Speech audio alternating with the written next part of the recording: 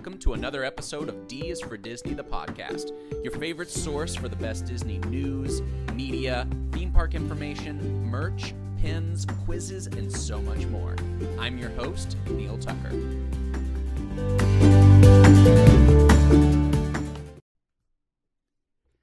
Hey there, Disney fam! Neil Tucker back here with another episode of D is for Disney, the podcast. I am so excited. I am almost as excited right now as I was this past weekend when we rode Rise of the Resistance at Galaxy's Edge at Disneyland. I am so pumped to talk about this ride because holy mess, it is awesome. It is so awesome. So, without further ado, Rise of the Resistance ride review and reactions. So many R's, you'd think this was an episode about Pirates of the Caribbean. Get it? R's, ride, review, resistance. Okay, moving on. Story of the day on this past Sunday was, honestly, for my wife and I, we just wanted to get down to Disneyland so that we could ride Rise of the Resistance. Obviously, we were going to enjoy the whole day, but it was Rise of the Resistance. That was the reason, that I got up at 4:30 in the morning, got ready. We both got up super early. We got on the road. Thankfully, there wasn't a ton of traffic. We live in LA, so it's, generally speaking, it's about 35, 40 minutes down to Anaheim from where we are. And thankfully, again, no traffic. We got in. The first time we saw traffic was at the parking structure when we were just trying to get in. But honestly, we got down pretty quickly, thankfully. We were actually waiting. We were parked, and we had already walked over to wait for the shuttle for the tram at about 7:30 a.m.-ish. Once we get, oh my God, we had to wait probably, it was 25 minutes, I think, for the shuttle.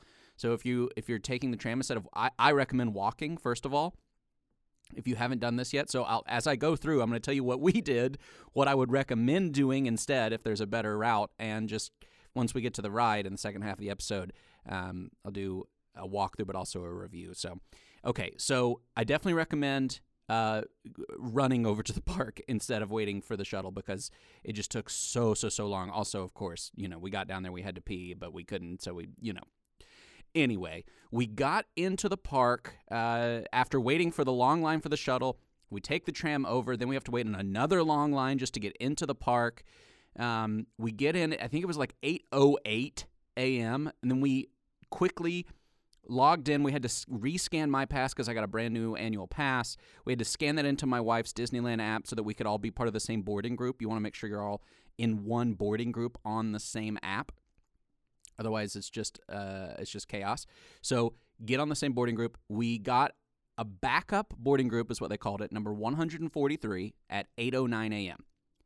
So at this point, we're like, great. We got up at 4 o'clock in the morning just to miss the boat. But as the day went on, more and more boarding groups kept making it in. And finally, at I want to say it was like 6:30 p.m., somewhere around there, we got our chance.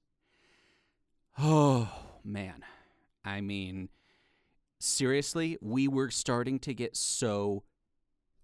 on the first hand, we were so nervous that we weren't going to get to ride the ride after, basically planning our entire day around it. And of course, you're looking around the park, and everyone there is there for Rise of the Resistance. I mean, seriously, probably close to 100% of the people that were there at 7:30 o'clock, oh, might listen to me, at 7 o'clock or 7:30 in the morning, they're there because they want to get on a boarding group, right?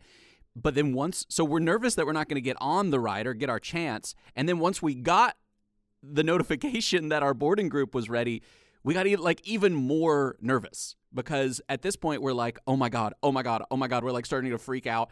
We had just done Autopia. It was starting to sprinkle, and we're just like, I don't know if this is going to work out. And then we get the notification. We're like, OMG. Okay, let's take a quick moment to thank our sponsor, and then we'll be right back on the other side of the episode. I do want to warn you, the rest of this episode contains major ride spoilers for Rise of the Resistance. So if you want to know how it goes, listen on, but don't say that I didn't warn you. We'll be right back. All right, we're back. So, again, super, super spoiler alert before we keep going through. All right, now this is how the ride works. You walk through, first you get in and they scan your Disneyland app, right? They scan your pass. So then you go onto the boarding group. And then you walk through this insanely detailed queue. It's a lot like Smuggler's Run, just in the sense of how it feels. It's so immersive. I'm going to use that word a lot, so I apologize in advance. And of course the queue has nobody in it except for you and just like the couple of people that are in your boarding group. It's like having a fast pass. It's like when you walk through the fast pass line, that's sort of what it feels like. So you make it up to the final entry point. And once you get into this first room, BB-8 is waiting for you up on a ledge. Then immediately after, which is, by the way, so awesome because I love BB-8, then you see a hologram of Rey, who gives you, well, first she talks to BB-8, it's adorable, and then she gives you your mission, right? So honestly, at this point, we are so excited. I take a selfie. That was it. I took like a couple of pictures inside, one of the next rooms that I'll tell you about in a minute. But we were so excited. I could barely breathe. So the whole ride has this feeling of like going up the first hill of a roller coaster. Seriously, like even though you're not on technically like a quote unquote roller coaster, and at this point you're not even on a ride at all. But I'm still like it still feels like holy crap, like because you don't know what's around the next corner. Like oh my god, it's amazing. So it's truly breathtaking. The whole thing is stunning. It's detailed. It's immersive in the same way as Galaxy's Edge, as all of Batuu, of Smuggler's Run when you're on the Millennium Falcon. Holy crap. All right. So it's seriously, again, I'm going to say the word, it's immersive. It is the most immersive ride that I have ever been on since Smuggler's Run. Like, they're just so good. They're killing it right now with the Star Wars immersion. I mean, it's insanely awesome. They know what we want, and they're giving it to us in the most amazingly Disney way because they lead with story and with emotion and with heart. They lead with story, emotion, and heart, and they do something that on the Imagineering, I've talked about it before, but on Disney Plus, there's an Imagineering docuseries, and they talk about the fourth level of detail. The fourth level of detail is like being able to like walk up to a door knocker at a door on Main Street and just like being able to see like the paint color. Is it chipped? What does it smell like? Is it weathered? Like how does it sound? Like the level of detail that is so immersive that you are there in that world, right? That is the door knocker is the example they give on the episode. If you're wondering where that came from, you're like, Neil, that has nothing to do with Star Wars. I know. Okay, so watch that series too, but because it gives you some really cool insight into how the Imagineers and into how Imagineering works and the history of it, of course. All right, after Rey, you learn immediately that Poe Dameron and Finn are going to be a part of your journey. Poe pops up on a screen next to Lieutenant Bek.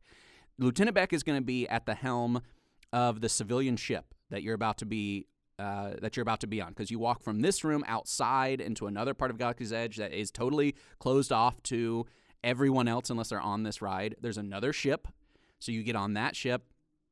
If Lieutenant Bek looks familiar, if you're like, I feel like I know this guy, he looks a lot like Admiral Akbar and sounds like him. Same species, right? Okay, so, of course, something goes wrong when you're on this ship, naturally, and this is the inciting incident. If you're a screenwriter or a writer of any kind, this is the inciting incident. And eventually you're asked by General Hux himself to leave the ship where you enter the First Order's ship. They board your ship, and this is where it gets nuts.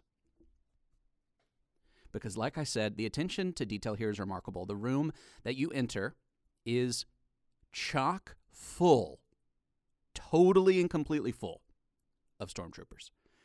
I can't even begin to describe how awesome this is. There are ride-throughs like point of view, first-person point of view, POV ride-throughs online.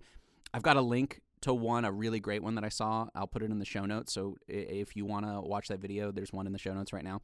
But honestly, even seeing it in a video or like seeing photos, I took a couple of photos, it just doesn't do it justice. Like, you simply have to see it for yourself. And all I'll say is this: you 1,000% feel like you're being taken prisoner by the First Order. I mean, the cast members do such an amazing job. The room looks incredible. The screens, these like giant screens, show outer space and the galaxy. Holy mess, it's amazing.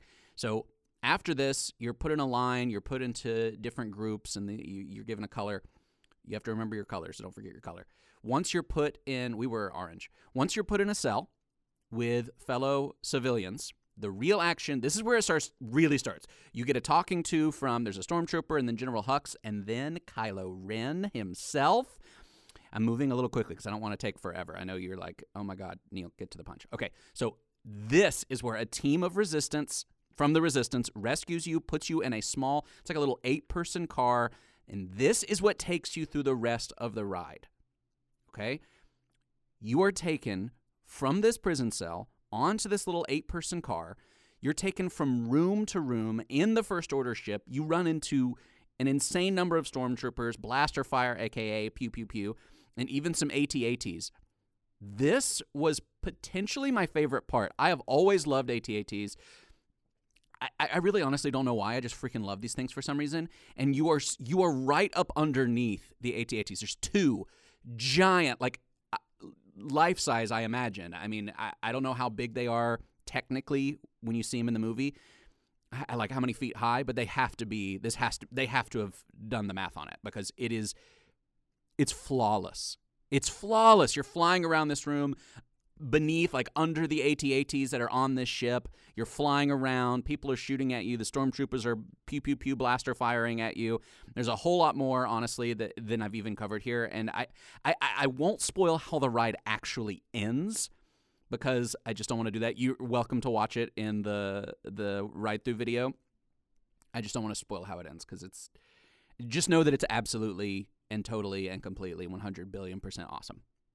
All right, if you can't tell, I loved it. So my quote-unquote review/reaction was really just me saying, like, holy crap over and over again. My wife loved it, too. It was just the best thing ever. It was someone online, if this was you, please let me know because I don't remember the Twitter handle. Someone said Rise of the Resistance is Indiana Jones on steroids, and that's sort of true because you can tell they took a major page out of the Indiana Jones ride playbook because it has a similar feel to it.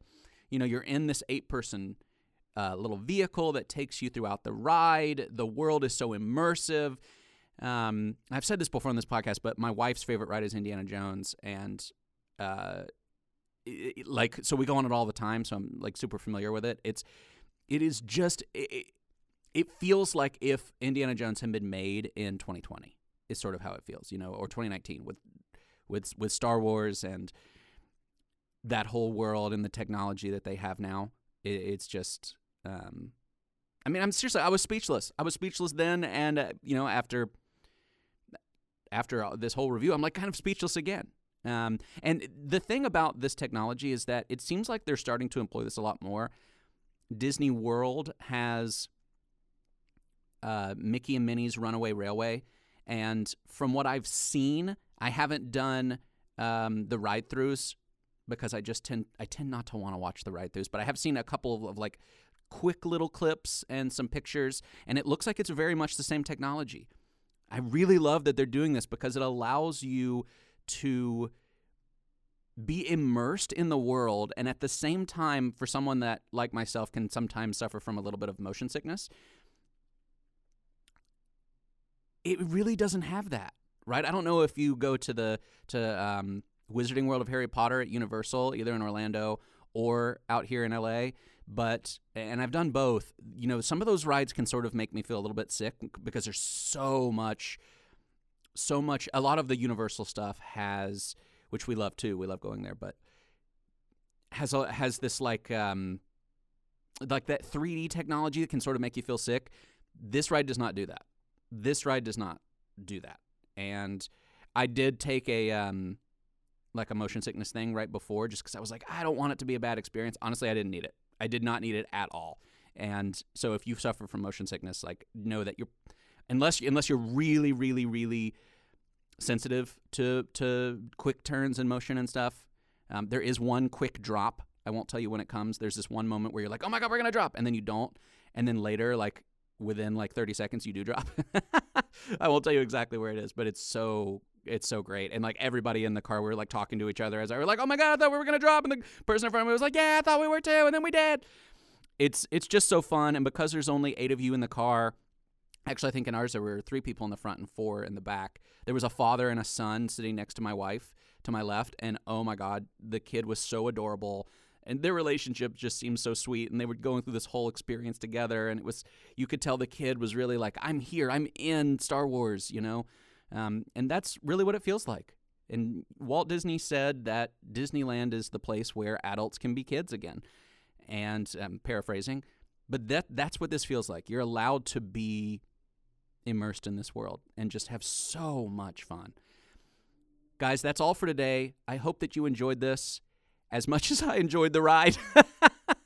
I hope that you get a chance to ride it. If you enjoyed this podcast, please remember to give me a 5-star review. That's super duper helpful, and share it with your friends. Also, follow me on social media at @DisForDisney_, and let me know what you think. Guys, that's all for today. I look forward to talking to you next time. Have a magical rest of your day.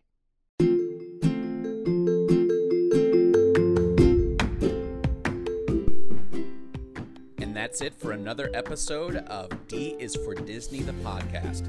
Thank you so much for listening, and we'll see you next time.